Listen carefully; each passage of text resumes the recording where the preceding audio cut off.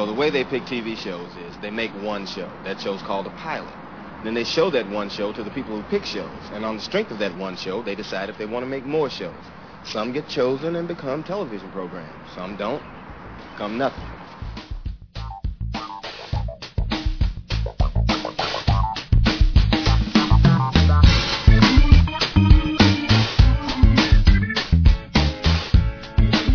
The Pilot Season Podcast. This is episode 16.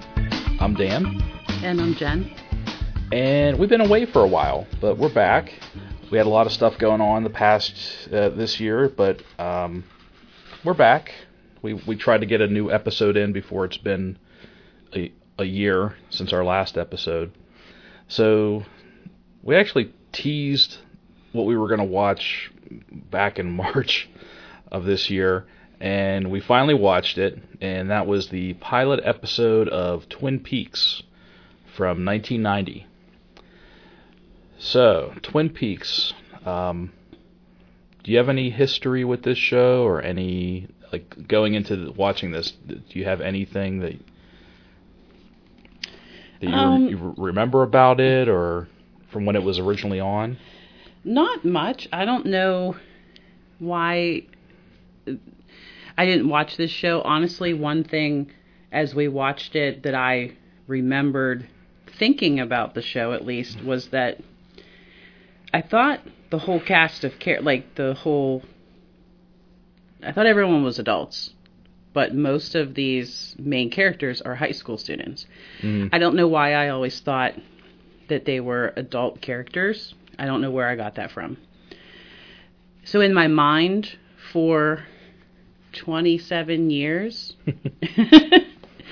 Twin Peaks was like a show that was more like, I don't want to say geared towards adults, because I'm sure that adults did watch this show in 1990. I'm pretty sure, only adults watched this show in 1990.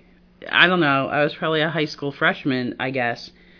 It wasn't on my radar, or it was on too late and I couldn't have watched it, or it conflicted with something that my dad thought was more important when we had one TV. So I'm not really sure. But the other thing is over the years, have heard many people mention that phrase, "Who killed Laura Palmer?" Mm-hmm. I get it now. Honestly, I didn't really expect that the show was going to be laid out this way. Like, right out of the gate, this character is dead. Mm-hmm.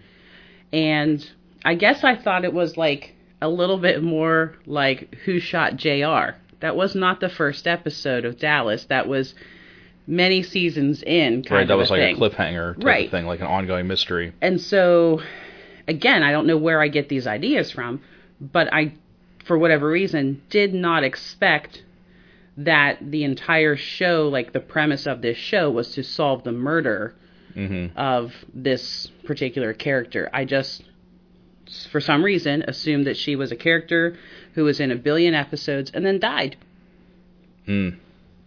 And then that was kind of and then it just moved forward from there. Like, oh, she died, so they're going to figure it out and, whatever. I did not realize that it was like out of the gate, solve this mystery type of a show. So that I did know going into it. Now, I did not ever watch this show growing up. And I will say, to your point about it being for adults, I'm going to say, to be fair, I feel like all the people that were portraying high school students straight up look like adults. Like, they all, like, none of them looked like teens. Like, they all looked like they were all in their early to mid 20s. Yeah, I mean, most shows that have teens, they end up being played by adults. Yeah, but they still have a youthful look. Like, right. This Laura Flynn Boyle does not look like she's in high school. Neither does Sherilyn Fenn, who played I forget the character's name, but she's the one that I pointed out that I said was in Dawson's Creek. Oh, okay. Yeah, so I'm not surprised that I never watched this, because this even though there were quote-unquote teenagers in it, this was definitely not like a teen drama that you might find on like another network. Like it was no, it was no Dawson's Creek or 90210 or, yes, Laura Palmer was, a high school student, like the homecoming queen or prom queen or whatever. She's murdered. I mean, it's not. It's. I think her body is discovered before even the opening credits. I mean, that's how the show opens. Mm-hmm. Yeah. So, and I'm going to say also, I figured because just the theme of the show or the nature of the show or the tone of the show was one that probably in 1990, being in high school, same as you, this is probably something that didn't interest me. It has a very dark, kind of noirish, almost a retro feel to it. Yeah. Again, something that as a teenager, I was not into. I'm going to guess that this was probably on later. Maybe like it might have been had like a 10 o'clock spot. 10 o'clock, yeah. Because again, just because of the nature of the show, I'm guessing this was, probably, again, later, not really geared for kids now or teenagers. Now, as I got older, Twin Peaks has always kind of, I wouldn't say followed me, but it's always been something that I've been aware of in the kind of like zeitgeist of pop culture, where it's always been there, and especially even more so now than like in the past 20 years with social media, going back as far as like even before Facebook and Twitter, like to LiveJournal, I would always see references to Twin Peaks. So Twin Peaks, even though it only ran for 2 seasons, and it had a movie, and then just this year it had a resurgence. It had like a mini series. They brought it back with the same characters or same actors, most of the same actors. It really did not have a long life, but it developed such a huge cult following that even as someone that has never watched an episode, a minute of it, I knew Kyle MacLachlan was in it as the main protagonist, Agent Dale Cooper. I knew about who killed Laura Palmer. I don't know who killed Laura Palmer, but I knew that Laura Palmer was the dead girl in the beginning of the show. I know the reference. It's not said in the pilot, but Agent Cooper says at some point in the show, "That's a damn fine cup of coffee." I don't know if that's something that he says regularly throughout the series, but it's something that I guess is important enough, or is like, again, like not really a catchphrase, but it's something that I've seen over and over and over, again, in the whole like zeitgeist of just popular culture, that I've got like friends that have watched Twin Peaks and can cite episodes and references, and so I feel like even though I've never watched it, I somehow know about it. You know what I mean? Like it's been part of, somehow it's been part of me and part of my life, even though I've never seen it. So that's why I picked it, because we only watched the pilot. We haven't watched the entire series, the movie, the follow-up series. So clearly we don't know anything about the show. But I guess I wanted to kind of get a taste of what people found so special about this show. Or, why it was such a thing. Yeah, when you mentioned it as your pick, my thought, I remembered it was a show from the 90s, and I didn't know much about it, but it seemed like at every turn, something about Twin Peaks was coming up in my Facebook posts and stuff.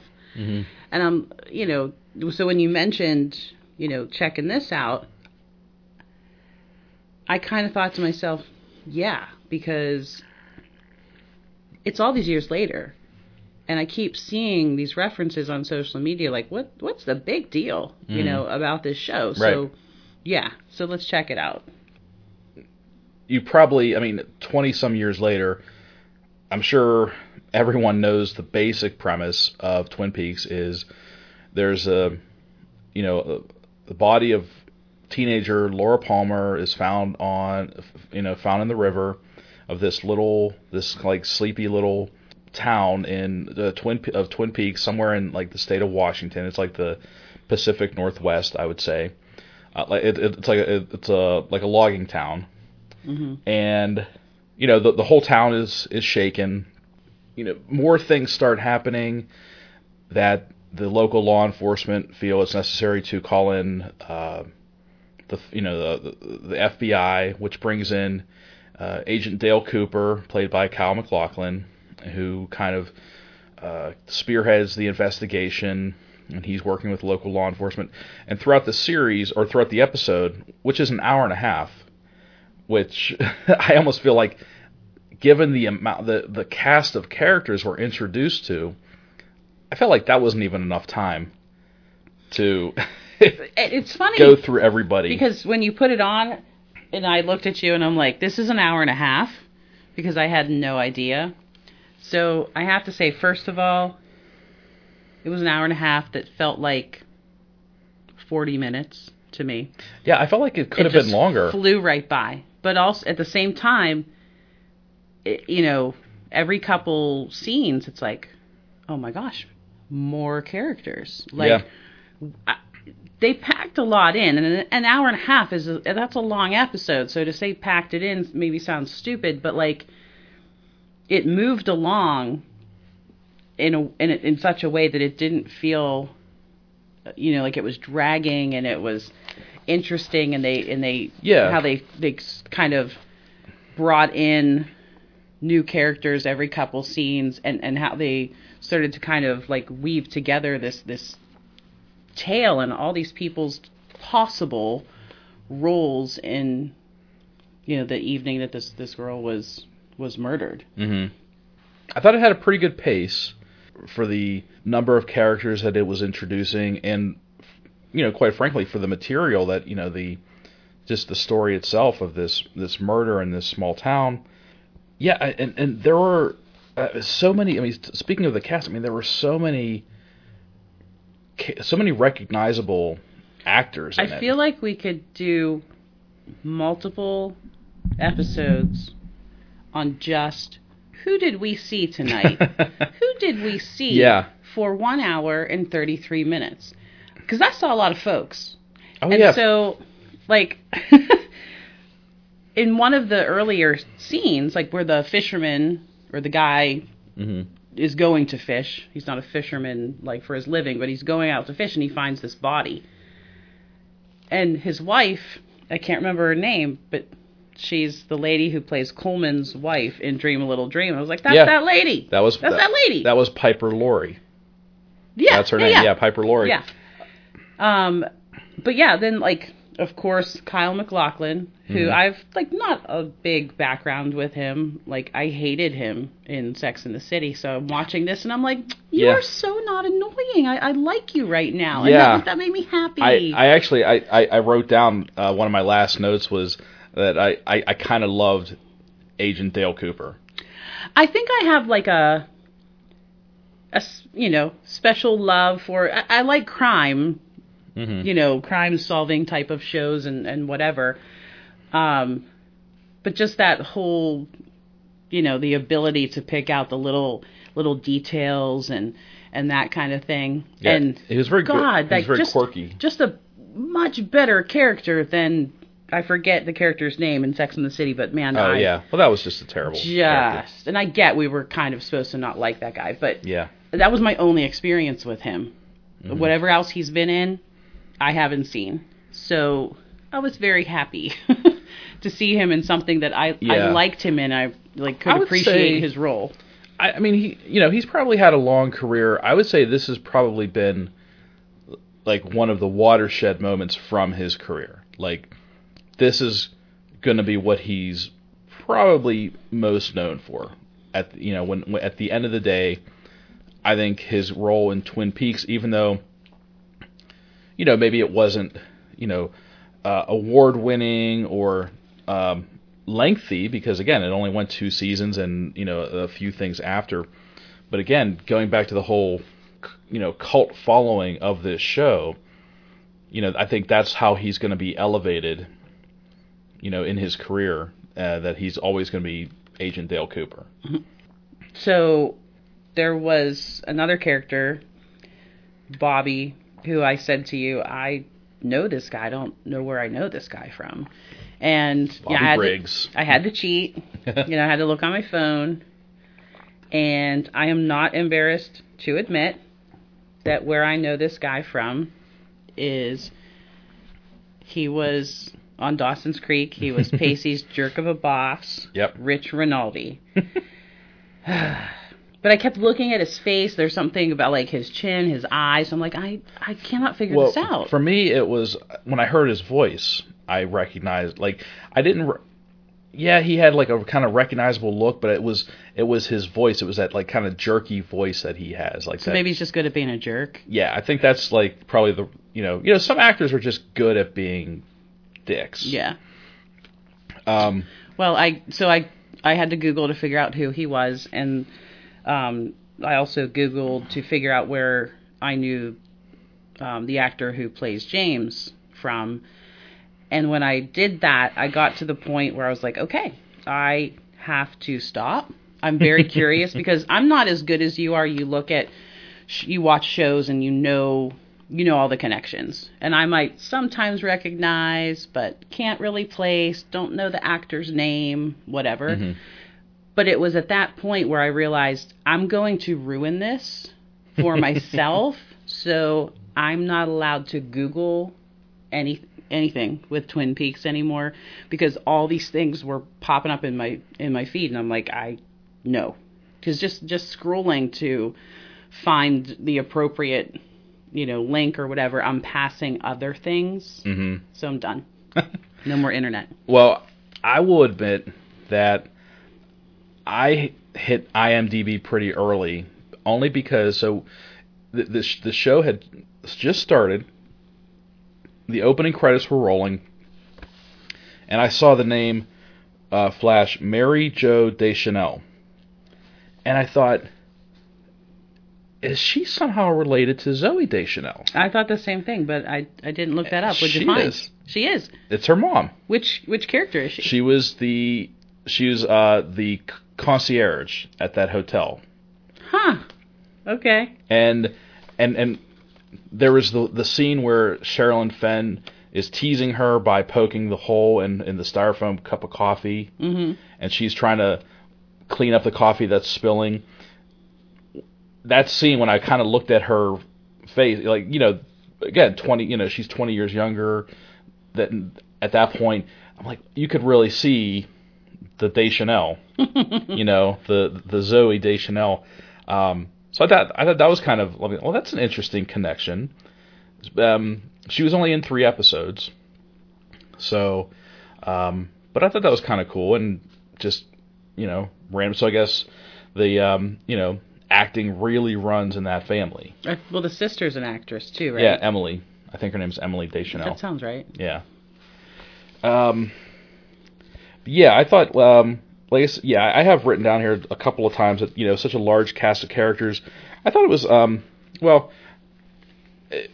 I thought it was diverse, not so much in that like racially, because obviously they're in the Pacific Northwest. Everyone is white except for one random Asian woman who owns the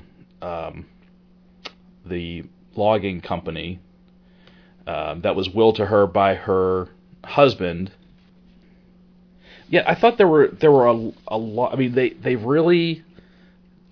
definitely needed an hour and a half because they set up so many threads to so many different stories with all beyond the murder, because they're introducing this cast of characters almost like it was like unfolding like I felt like I was reading a book, the way it was unfolding. And then I would say it was probably like halfway or 3/4 through the show where they're having this little, like, this town hall meeting to discuss the ongoing investigation with the sheriff and the mayor and Agent Cooper. And while they're sitting there, the sheriff is leaning over to Agent Cooper and pointing out, different characters that we've kind of been introduced to already, but he's like giving them the skinny. He's like, oh, that's so-and-so, and they're related to this person, and their story is they do this, this, and this. And I'm like, maybe you guys should have done this earlier in the episode. Because that actually helped me get a little better handle on what was going on. Yeah, like with some of the characters. For the like at the mill, this logging mill or whatever, I didn't fully understand the dynamic between the three characters. There was kind of like One, the foreman, and then the Asian woman, and then the other woman, the Piper Laurie character. Right. So the guy who went out fishing and found the body works at the mill, and that's probably like not necessarily relevant. I don't know, but I was like, oh, that guy. And there's his wife, and who is this Asian person? Yeah. What is the connection there? Like, Because when they first show, and it's Joan Chen, by the way, who has a very long career in acting. When they show her in the beginning of the episode, it's like very artistic in a way, like the way it's portrayed. Like they kind of frame her in a way where she's just kind of like looking off into the distance, and I don't know if she's like staring into a mirror or putting on makeup, but it's like she doesn't say anything. It was a little creepy. She's just sitting there, and with there's no reference as to why she's there, who she is, what she's doing. She's just sitting there, and like I don't even know if she speaks English. Like I don't know what's going on, and a lot of this I attribute to the team of David Lynch and Mark Frost, specifically, really, David Lynch. I mean, he's got a history of, and his whole career is just doing odd stuff. That's kind of his thing. But yeah, there was definitely a lot to take in. Like, again, beyond just, I felt like almost like at one point the murder, I feel like just took a back seat to everything else. I kind of felt like they were introducing us to a whole bunch of characters, perhaps so that with each new introduction, we could say to ourselves, ooh, I think he did it. Right. Because, oh, sure. Seriously, like every new person, I was like, yes, this could, like even the dad. So the dad is at the hotel trying to make the deal with the Norwegian people, and the sheriff shows up. By then, dad knows something's wrong because Laura is missing, and the sheriff comes in. The sheriff doesn't get to say a word, and the dad's like, my daughter is dead. And I'm like, son of a bitch, he never said dead. Now, sure, it's an intense moment. You could infer. Yeah, because he never said dead. I'm like, how do you know? Is this about Laura? Do you know she's dead because you killed her? Is that how you know? In my mind, now, I'm accusing everyone. Laura, and I'm gonna Laura's dad, played by Ray Wise, another great actor. The sheriff, Michael Onkeen, another. I recognized him. He was in Slapshot with Paul Newman way back in the day. Never saw it. He's been in a lot of stuff, but that's kind of, again, that's one thing that he's kind of famous for. I mean, even the frickin' principal of the school, who has like a 30-second scene. That dude's in everything. He's been in a lot of stuff. Yeah. Yeah, like, crazy amounts of people are in this show. And, yeah, it's insane. So, one thing I was just going to mention, since we're talking about characters, and we watched one episode, so it's hard to say like what depth any of these characters will have, or how often we're going to see them throughout the series or whatever. But I kind of I made some notes, and when I looked back on them, I was like, dude, we've got a couple of weirdos here. Mm-hmm. So almost right out of the gate, the dispatcher, secretary, whatever we're calling her. Yeah, Lucy. For the police station, Lucy. Yeah, very quirky. Very quirky. Weird, just the way she speaks or like explains, Mm-hmm. the phone that's next to the red chair.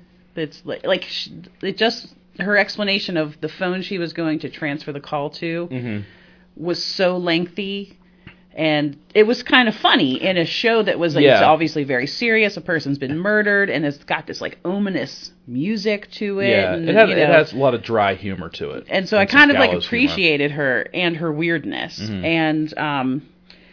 And then not long after that, we meet the other police officer. I never caught his name. I'm sure they said it, but the one who was supposed to photograph the body, and he couldn't because he became emotional and was crying. Yeah. And then later, when they find the crime scene, again, crying. And like the first time he cried, like it's not funny. There's a dead woman, but just the fact that he's a police officer and it.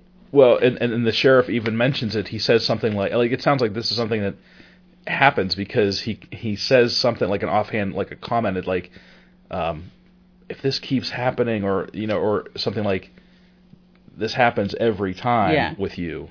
Well, and then it's kind of funny. Like the second one was, he starts to cry and I instantly think it's going to be funny again, but for me, not funny. Because he was so, like, having seen the crime scene, mm-hmm. It was devastating mm-hmm. to him.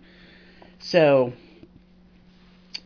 weird, funny in a way, but just like an interesting little role to include there. He's not your typical police officer who just shows up, snaps a couple photos, takes a couple notes, whatever, mm-hmm. does whatever the sheriff tells him to do.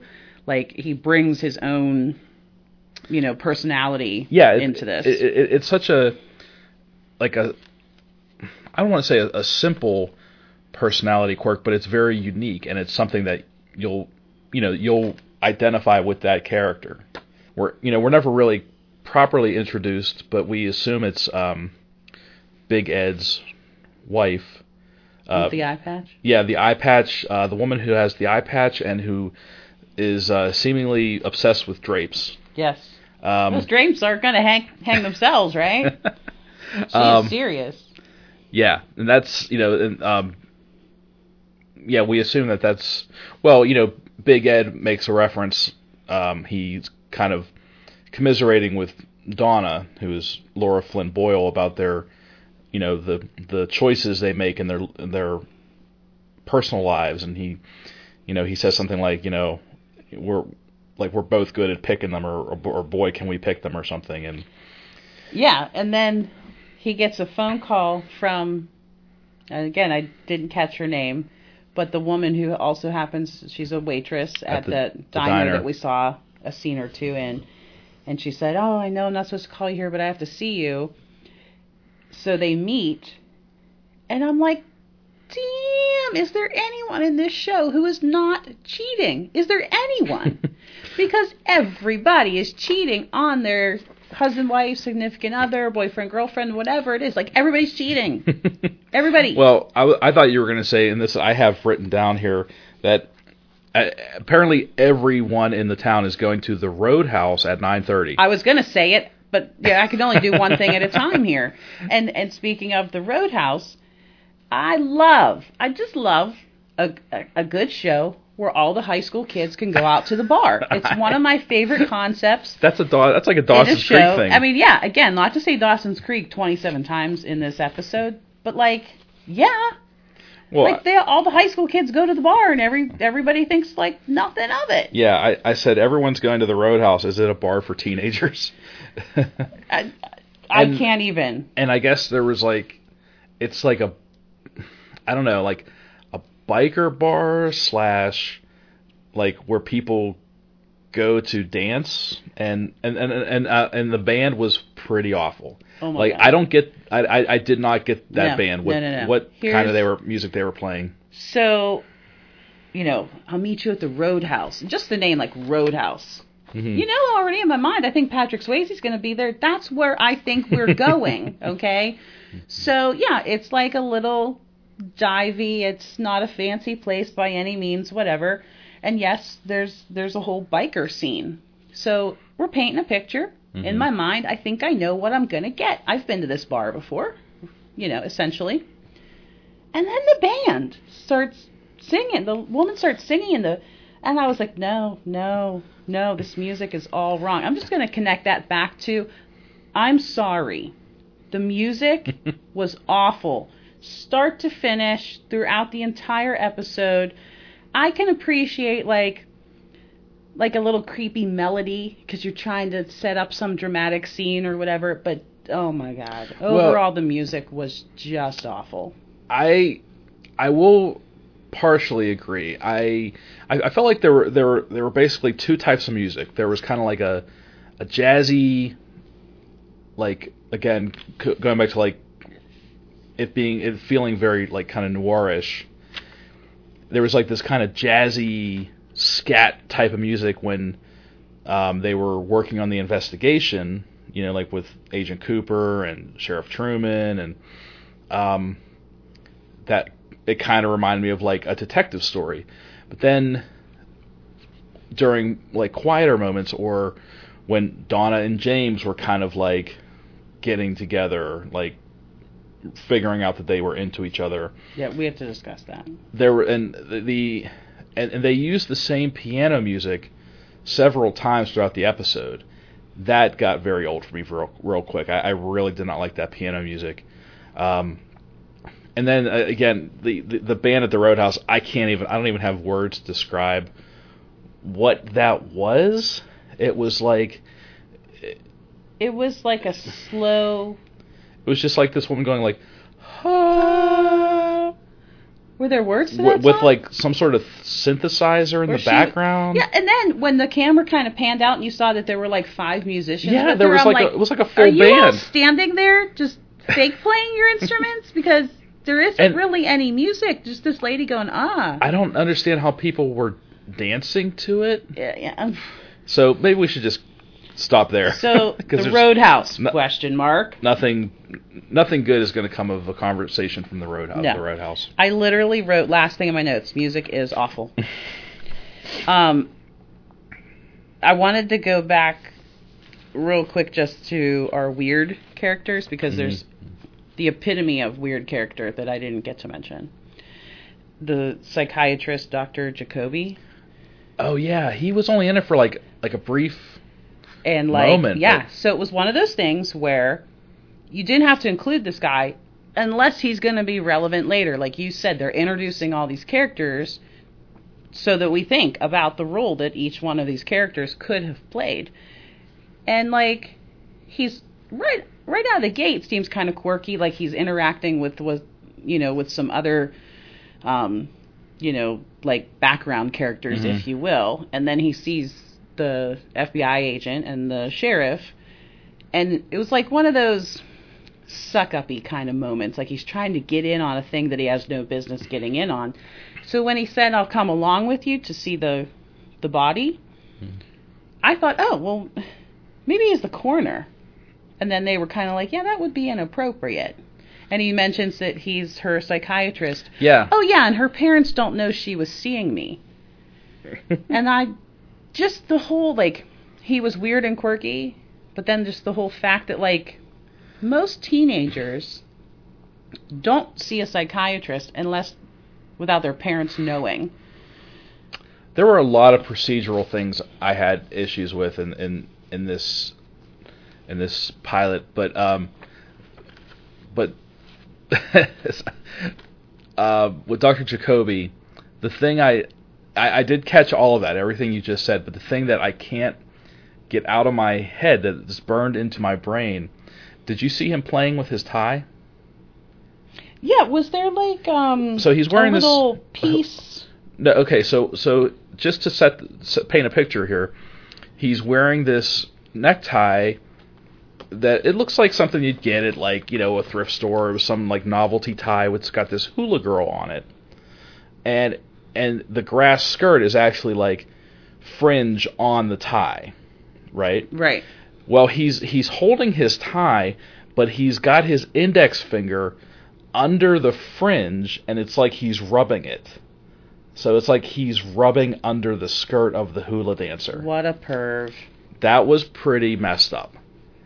I was and he was talking at the time, and he just had this creepy look on his face, and I'm absolutely certain that given the character and the people behind the show, and I mean everything, that was by design to increase the creep factor for Dr. Jacoby. That he was like, finger blasting the hula girl on his tie. Well, he, even just when he said, her parents don't know she was seeing me, my instant thought was, oh my God, you did something inappropriate. This wasn't just, I think I need help, so I'm going to seek out a mental health professional. This was like you took advantage of this poor girl, or like something, like instantaneously. And I'm sure that's what most people watching this would think. He was very good at being creepy, and I'm sure we're going to see this guy again. I don't feel like, assuming that we see Dr. Jacoby in the future, I don't think, my feeling is because he looks like, basically, like he looked like a homeless man in a white lab coat. I don't think he might be like a creep, but I don't think anything happened inappropriate between him and Laura Palmer, because I think there's still, maybe if he looked like John Hamm and he was treating her, maybe there would be more of a chance for some indiscretions. But the guy basically looked like human garbage. Well, and so, I don't think that there was anything there. It's just it instantly kind of like pops in your brain for a second. But I think it would be too easy. Yeah, it would be very cliche. Do I think that the writers did anything in the show that would be called easy? Like, they're not going to take the easy way out and make it be the creepy doctor guy. It just adds an extra level that there's a creepy doctor guy. I would say in no way, shape, or form did the creators of this show adhere to any standard storytelling that we're used to in like a crime drama thriller, however this show is labeled, which I don't even know if I could put a label on it. Again, not having watched any of the rest of the series, but having kind of an idea of what to expect for the rest of the series, that it gets a little more surreal and just straight up weird. The pilot was probably the most straightforward episode in the entire series, because it was laid out more like just a whodunit with a whole cast of characters. It's basically it's the board game Clue. It was Colonel Mustard in the library with the candlestick. That's kind of how they're laying it out, like trying to figure out who did it. But I think the rest of the series just gets weird.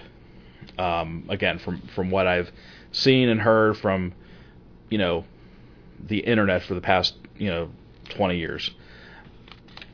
The one kind of like switching gears, the one thing that I couldn't get past, because it happened in a couple of scenes, and I wrote down, like, does no one in this town, like, did they have surgical gloves in 1990? Like, the police don't put on any gloves when they're like handling the body, like when she's found and wrapped in plastic. Yeah. When they have her in the morgue and Agent Cooper is like, examining her and digging under her fingernails, he's just using his hands. Yeah, I thought the same thing. Like, even just the simple, like, so she's in the plastic, and yeah, the chances of there being fingerprints on the plastic or whatever, slim. However, you still just touched everything. Like, I thought that same thing. And, like, yeah, like when he was digging under her fingernails and pulled out the teeny scrap of paper Yeah, I thought that was kind of cool. That was kind of cool. But yeah, I thought that too. Like, okay, she's dead. They've already done a lot of work on her, although I'm pretty sure they said at that time they had not performed an autopsy, so they were not done working on this body. Right.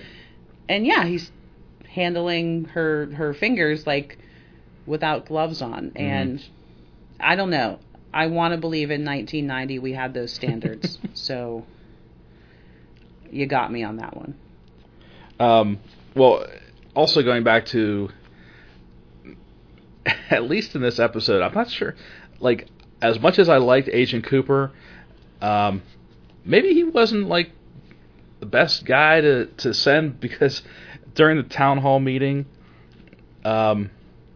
he gets up and he's talking about the investigation, and I kind of feel like this early into an investigation, you would not be, you wouldn't be giving this information to, like, the media, let alone just the general public, like the townspeople. But he goes through all this information, and he makes a statement where he basically says, there's a serial killer out there.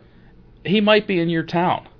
Chances are it's somebody you know. Yeah, or chances something. are it's possibly someone you know. I'm like, this is a small town. And then he goes like, now we don't want to start a witch hunt. I'm like, really? Because you just did. Because you've been here for 2 days. Or no, not even. Not even. It was like a day. He still hadn't gone to his hotel yet. yet. He still hadn't gone. He was there like 24 hours. And he's like, there's probably a killer living next door to you. Have a nice day. Which way to the Best Western? Yeah. I found the device of him talking into the tape recorder interesting. I feel like that's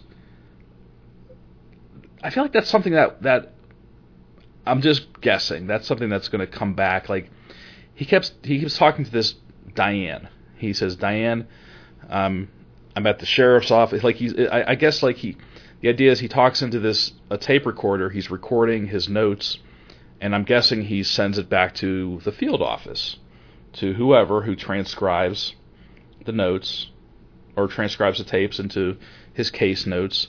But there was I can't put my finger on it, but I almost feel like there is no Diane. No, there is no Diane. I'll put money down right now.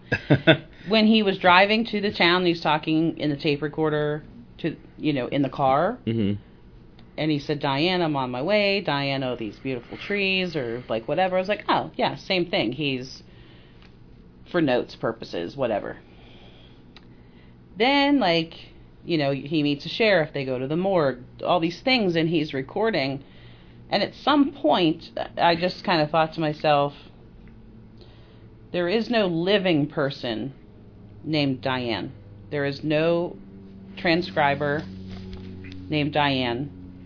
Either Diane is some kind of I hate to say alter ego, something whatever, or his dead wife or something. There's going to be some piece about him, and then we're going to learn who Diane is, but I don't think there's a real Diane. Yeah, and again, it's probably some he needs to take notes for his case maybe, and it's some kind of mechanism, some kind of even a coping strategy, or like I said, dead wife. Maybe he used to come home and tell his wife about cases, and it comforts him to be able to quote speak to her and tell her about the cases, something there, but I don't think there is a Diane. It's probably one of two things. Either it's I don't think that the creators of this show, again, would do anything cliche or anything expected. So it's either exactly what it seems, which would throw us off, or it's something so far out there that we wouldn't even consider. I also thought, in addition to maybe a wife, dead wife, something like that, maybe Diane is the first victim or something. I don't know. But I don't think that there's a girl back in the office named Diane who transcribes his notes. Yeah, just the way he talked into the tape recorder like there was literally someone on the other end. Yeah. You know, he was just talking to his familiarity with talking into that tape recorder was weird. It wasn't like if anyone else had to talk into a tape recorder, you would. I feel like you wouldn't add the color commentary about the trees or how delicious the cherry pie was at the Lamplighter Diner or whatever. Right, and also like he speaks as if he's having a conversation. Of course, like Diane is not speaking back to him, but it's almost like a one-sided conversation. Mm-hmm. But when you think about a real conversation, it doesn't go like that. Like, what I mean is, we've never had a conversation where I say, Dan, let's watch Twin Peaks. I heard it's really good. Dan, let's record the podcast tonight. Dan, we should do that after dinner, Dan. You know, it's almost like he says the name so much that it's, I don't know, like it's almost like awkward. You know, I don't know, but yeah, in a normal flowing conversation, yes, you could at times use the person's name, but you wouldn't say it as often as he's saying it. Makes it it adds a quirkiness. It adds like an extra level of like, what is this tape recording thing all about? Yeah, it's again, it's another interesting device. You know, that in the storytelling and fleshing out the character, you know, that he's very detail oriented. So, you know, maybe other agents don't do this. Maybe, you know, they would just keep notes in a notebook and, you know, send them back or transcribe them themselves or whatever. But it seems like he goes the extra mile. Like, he records all of his thoughts and his impressions, and he wants to get everything right on file. A couple of random things. I thought Harriet's room, I felt bad for Harriet. As a teenager, she had probably the worst bedroom ever. Harriet was Donna's sister, mm-hmm. and it looked like an old lady's bedroom. It kind of did, and honestly, it was terrible. It kind of made me think about, like, it looked like a guest room. It did, you know? Yeah. It reminded me a little bit of, the person that owned our house before us had a very special flair for decorating, mm-hmm. in a way that, you know, she was an older lady, and it sure felt like an older lady. And I kind of saw a little bit of our house there in that room.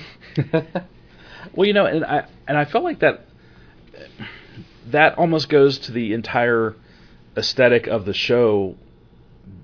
How, even though it took place in the modern day, back in 1990, it felt like I felt like I was watching like some 50s movie or like Rebel Without a Cause or anything. Because like all the girls. Okay, is this Dirty Dancing? Well, I mean, like it felt like we were at Kellerman's for a minute there. Yeah, there was the resort, but all the girls wore like long skirts. Yeah. Or dresses, or and the one girl wore like saddle shoes. Yeah, and changed her shoes and like. But she changed her shoes from saddle shoes to heels. Yeah. Now, granted, she was like probably the rich girl in town because her dad was the hotel owner. Her dad was the one that was trying to get the Norwegians to invest in this golf course or something. But it's like you had the girls with like their long skirts and their like button-up shirts and sweaters. Yeah, cardigan. Cardigan sweaters. You had the guys that were either like, you know, the James, who was the biker, or you had Mike and Bobby, who were like the varsity athletes who wore their like varsity jackets. It was very, I don't know, it felt very 50s. In the beginning, I was like, okay, modern day, I got it. Then, just minutes later, I was like, wait a second. Yeah, there were a lot of old cars too. And I thought to myself, oh, okay, I must have been wrong there, because this is not set in modern day. And then I flipped it again, like, well, it is modern day. These girls are just wearing, like, longer skirts. And then we had already seen, I think, Bobby's car, which was, like, a really cool car. Mm-hmm. But then, forget his name, Donna's boyfriend, who's a jerk. Mike comes flying up in his car, and I was like, that's an older car, too. Mm-hmm. So, yeah, kind of threw me there, but I'll just interject that I had saddle shoes in probably about 1990. Yeah, I mean, there's no denying that, you know, they had a resurgence past the 1950s, but it just, again, I felt like it just added to the entire feel of the and then the whole tone was of it Ed's gas station? Mm-hmm. Not modern in 1990. It definitely had, like, it was probably built in the 50s. Mm-hmm. Yeah, a lot of 50s vibe in this show. Yeah. Oh, and I think the last thing I wrote down was Mike and Bobby scared me. They were nuts. Yeah. Like, they basically they both started have a crazed look in their eye. They're teenage, you know, they're high school athletes, but they're teenagers basically. They pretty much start a bar brawl at the Roadhouse. Mike is, like, kind of abusing his girlfriend in the middle of the bar. You know, he was, like, manhandling Donna. Yeah. I mean, well, it was he already, like, screamed at her in front of Ed. Mm-hmm. Yeah, just, yeah, I think that was just, you know, kind of the time where, like, you know, we're a lot more sensitive now, but, you know, yeah, I don't know, guys just, like, yelled at their women in public and it was okay. And, you know, grab them by the collar and be like, come here, woman. Yeah, like, they scared me. And they were like, and they were, it showed them, like, I guess they were in jail because they started the fight at the Roadhouse, and then they separately brought James in for, you know, questioning for Laura Palmer's murder, and, like, the two of them basically want to kill James because they think he was involved, and then they start, like, barking at him. Yeah, like taunting him. Yeah, and they're like, "Will you get out?" And they start barking at him. Like, I was like, "Stop it! You're scaring me." The whole Roadhouse thing. So, Donna is Laura Palmer's best friend. We know everyone is cheating on everyone. Bobby's cheating on Laura, but Laura's cheating on Bobby also. Laura's cheating on Bobby with James. The biker, right. The biker who held the video camera that showed the footage of Laura with Donna. So Donna and James meet so they can talk, and he says, oh, you know, they're gonna think it was me. I don't have an alibi. I was with her until this point, but blah, blah, blah. And she mentions this necklace that's two halves of a heart, and she said, you know, give me your necklace, because if they connect it to her half of the necklace, they're going to think you killed her and whatever. So next thing you know, they're like sucking face, and I'm like, everybody, hang on here. Yeah, this girl is dead. We're feeling all the feels right now, okay? But listen, if I get murdered and my boyfriend, or I'm sorry, hang on, the guy I'm cheating on my boyfriend with starts getting with my best friend, I'm going to be pissed. Mm-hmm. Okay? They get closer and closer, and I'm like, really? Are we doing this? We're going to have these two kiss right now? Is this for real? All right, that's how you write television. Mm-hmm. And so, okay, and she's like, oh, give me your half a heart necklace, and they agree that they're going to bury it. I mean, instantaneously, I was like, yeah, bad idea. You know. Well, they basically just drop it where they're standing and cover it with dirt. Yeah, let's bury this in 1 millimeter of dirt. That'll do the trick. Yeah. Why not? Yeah. Oh, jeez. But, well, and like you said, it's you got to write for television. You got to, because then they show, like, the very last scene is a gloved hand reaches in the dirt and picks it up, like, way after they leave. So, right. Someone has the necklace. Dun dun dun. So, to be continued. Right.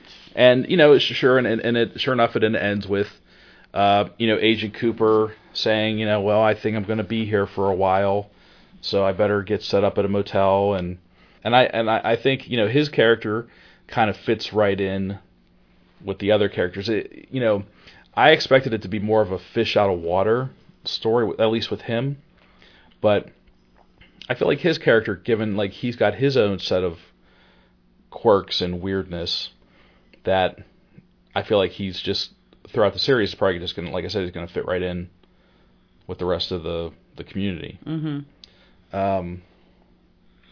Well, I also think everybody we saw potentially has a greater role to play, but Shelley, the waitress who Bobby's cheating on Laura with. So I thought we were going to get I think we need to mention is that she's also cheating on her boyfriend with Bobby.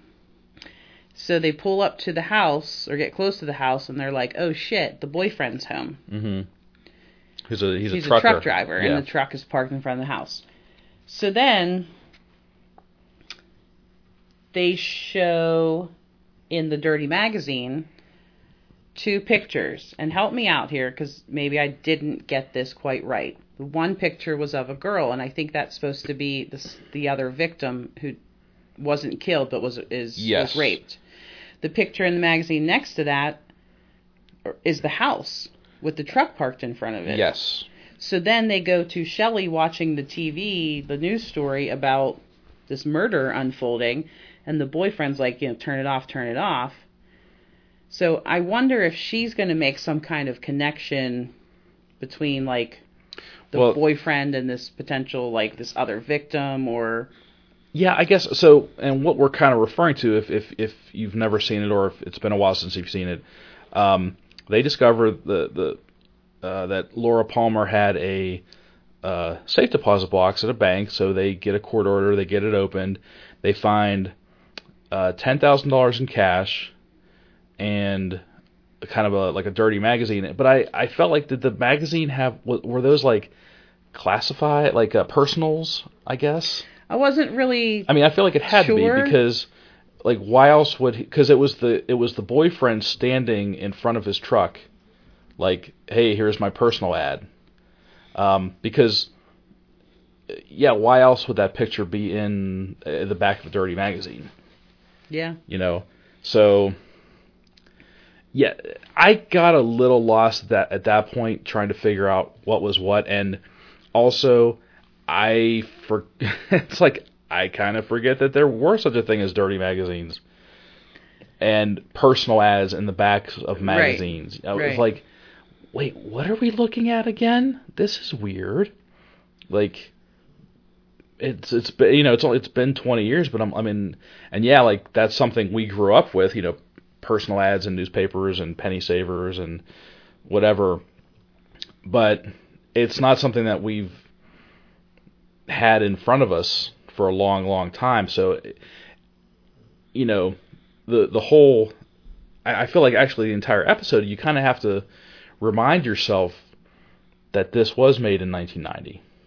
And, yeah, it was like, what's this black and white picture in the back of this magazine? Who is that? What does this mean? And, yeah, there were a couple of times where I kind of, I thought they did a pretty decent job keeping everybody straight, but, that being said, I did get lost a couple of times, and that was one of those times when I couldn't, yes, like you said, that was the one picture was the other victim, the one that they found walking like half naked and, catatonic. Mm-hmm. And then the other picture was of the trucker boyfriend. Just a lot of, just know that if you've never watched this and if you plan on watching it, there's a lot of moving pieces in this episode. Yeah, and to a certain extent, I think there's moving pieces, and it's like pieces that we don't have the context yet to connect how... It's stuff they're setting up. Right, and that's how, TV works and everything. One thing, and maybe it was meaningless, but one of those weird things that kind of stood out to me was Donna's dad.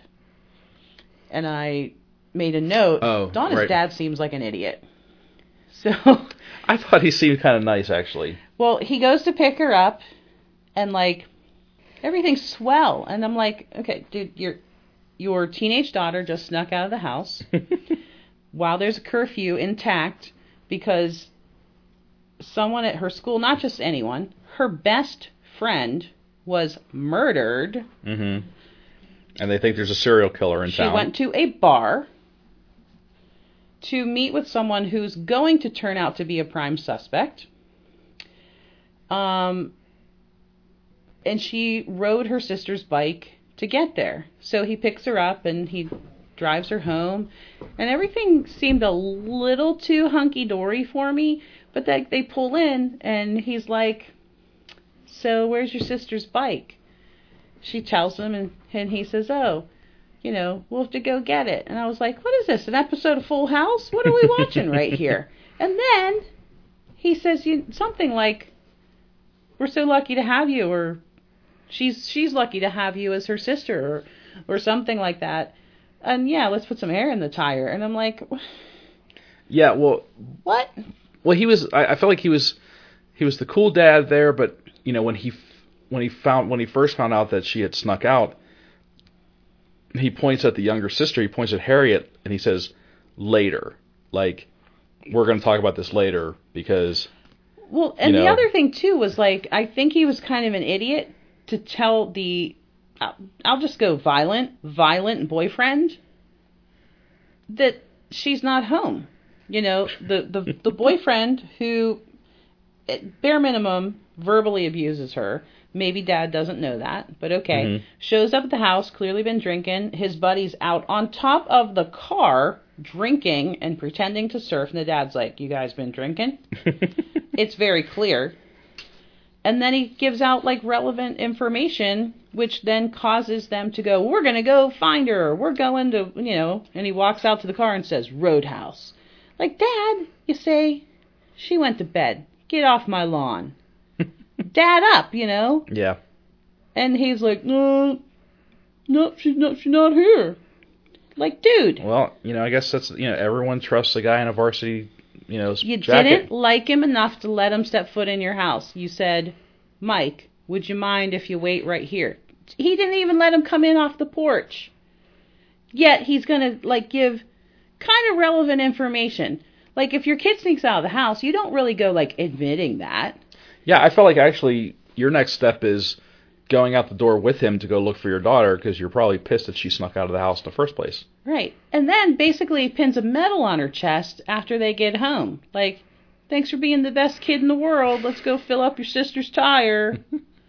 What the hell? Yeah.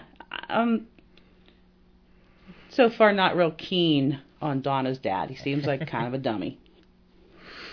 Okay, so lots of thoughts on this episode, lots of opinions. Overall, did you like it? Yeah, now I have to watch the whole series. I'm not complaining. Well, you're in luck. It's not that long. Yeah, so I didn't realize it was only 2 seasons, and you said movie, and then whatever they did more recently. Right. But, within minutes of the 1 hour and 33 minutes, just within a few minutes, I was like, oh, shit. Now I have another show I have to watch. Because I was already, that into it. Yeah. And then you throw in, oh, hey, I know that guy, or, oh, he was in that show, I recognize him. So this whole cast of characters. all these actors that we recognize, and then every couple minutes we're meeting a new person who, like, every one of them could be the killer. And there's just something fascinating about this, like, sleepy town where it's weird, but everything is, like, status quo. But guess what? Everybody's cheating on everybody. Kids going to the bar. Like, I'm fascinated. Mm-hmm. I need to watch more. Okay. Yeah, I'm kind of. I guess I'm on the fence. I feel a lot of the same way, a lot of the same things that you feel about it. Mostly, I feel like I should watch it just to be a better informed person. Like society demands it of us. Well, so much of my life revolves around pop culture, and I feel like it's something that I've been missing out on. Like, it's something that I've deprived myself of. Like, there's stuff I don't get because I've never watched Twin Peaks. So, I mean, I could come through this thing, watch the entire thing and be like, oh my gosh, I can't believe I've gone 20 some years without ever watching this. This is the best thing ever. This has changed my life. This is my favorite show. That might be overreaching a little, but I'm sure I'll like it. I don't know. I can't say I'm excited about it though. I can't put my finger on why. I think I just have to watch more of it and see if I feel a little bit, if something hits me. Like, I thought it was good, but I was very lukewarm on it. Like, I thought it was a solid episode. There's a lot of it, most of it I liked. There were only a couple things I was probably like, eh. Yeah, I didn't feel an overwhelming desire to keep going. I probably will, just because I feel like I should. I feel like it's just something I should have, in my body of things that I've watched, so I can say, and at a party, yes, I've watched all of Twin Peaks. Honestly, I'm surprised that you've made it this long without watching it, because you're right, like, you're very I think tuned with. I think that kind of speaks to it a little bit. Again, not judging it one way or another, but I've gone this long without watching it. I could probably go the rest of my life without watching it, and I would probably be okay. But I feel like I should watch it. Good. So, let's watch it. Okay, so we'll keep watching it. All right. So that's a we'll keep watching it for both of us. So that's pretty much it for this episode of the Pilot Season Podcast. Hopefully we will be able to maintain a more regular schedule now that we're in our new home, and things are fairly settled, and we've got no shortage of things to watch ever in our lifetime. And I already know, well, next week the next show, it's going to be your pick. I've already got my next pick planned out. Oh boy, I feel some pressure. So, because honestly, you picked this show how many months ago? And we've been so busy. March. It was March. We don't need. Okay, I'm just saying, it was March. Let's not slap a number on it, okay? Well, we moved a month later. Yeah, we did. Honestly, we moved, like, I think less than a month after we did the last podcast, and it's just been a little crazy getting settled in and doing projects. But I haven't put any thought into this in that many months, so I'm really gonna have to give it some real thought, like what we want to watch next. So, okay. And you're already prepared, so I feel like I am prepared. I'm ready for the next. I got to get on this pronto. Yes. So we will probably, at some point, once Jen decides what we're going to watch, we'll get that teased on all of our social medias, which, we're on Facebook, Twitter, and Instagram. You can just search for Pilot Season Podcast. I think we're on Instagram and Facebook. We are Pilot Season Podcast. On Twitter, we are at Pilot Season TV. And our website, where our other episodes are located, is pilotseasontv.blogspot.com. So you can check us out there, and I think we're also our episodes are on Stitcher as well, so you can find us there. So, any last thoughts? Any last words? I want to know who killed Laura Palmer. All right. Well, I guess we will find out as we keep watching. Cool. All right. So this has been episode 16 of Pilot Season Podcast. I'm Dan. And I'm Jen. And we'll see you next time. See ya.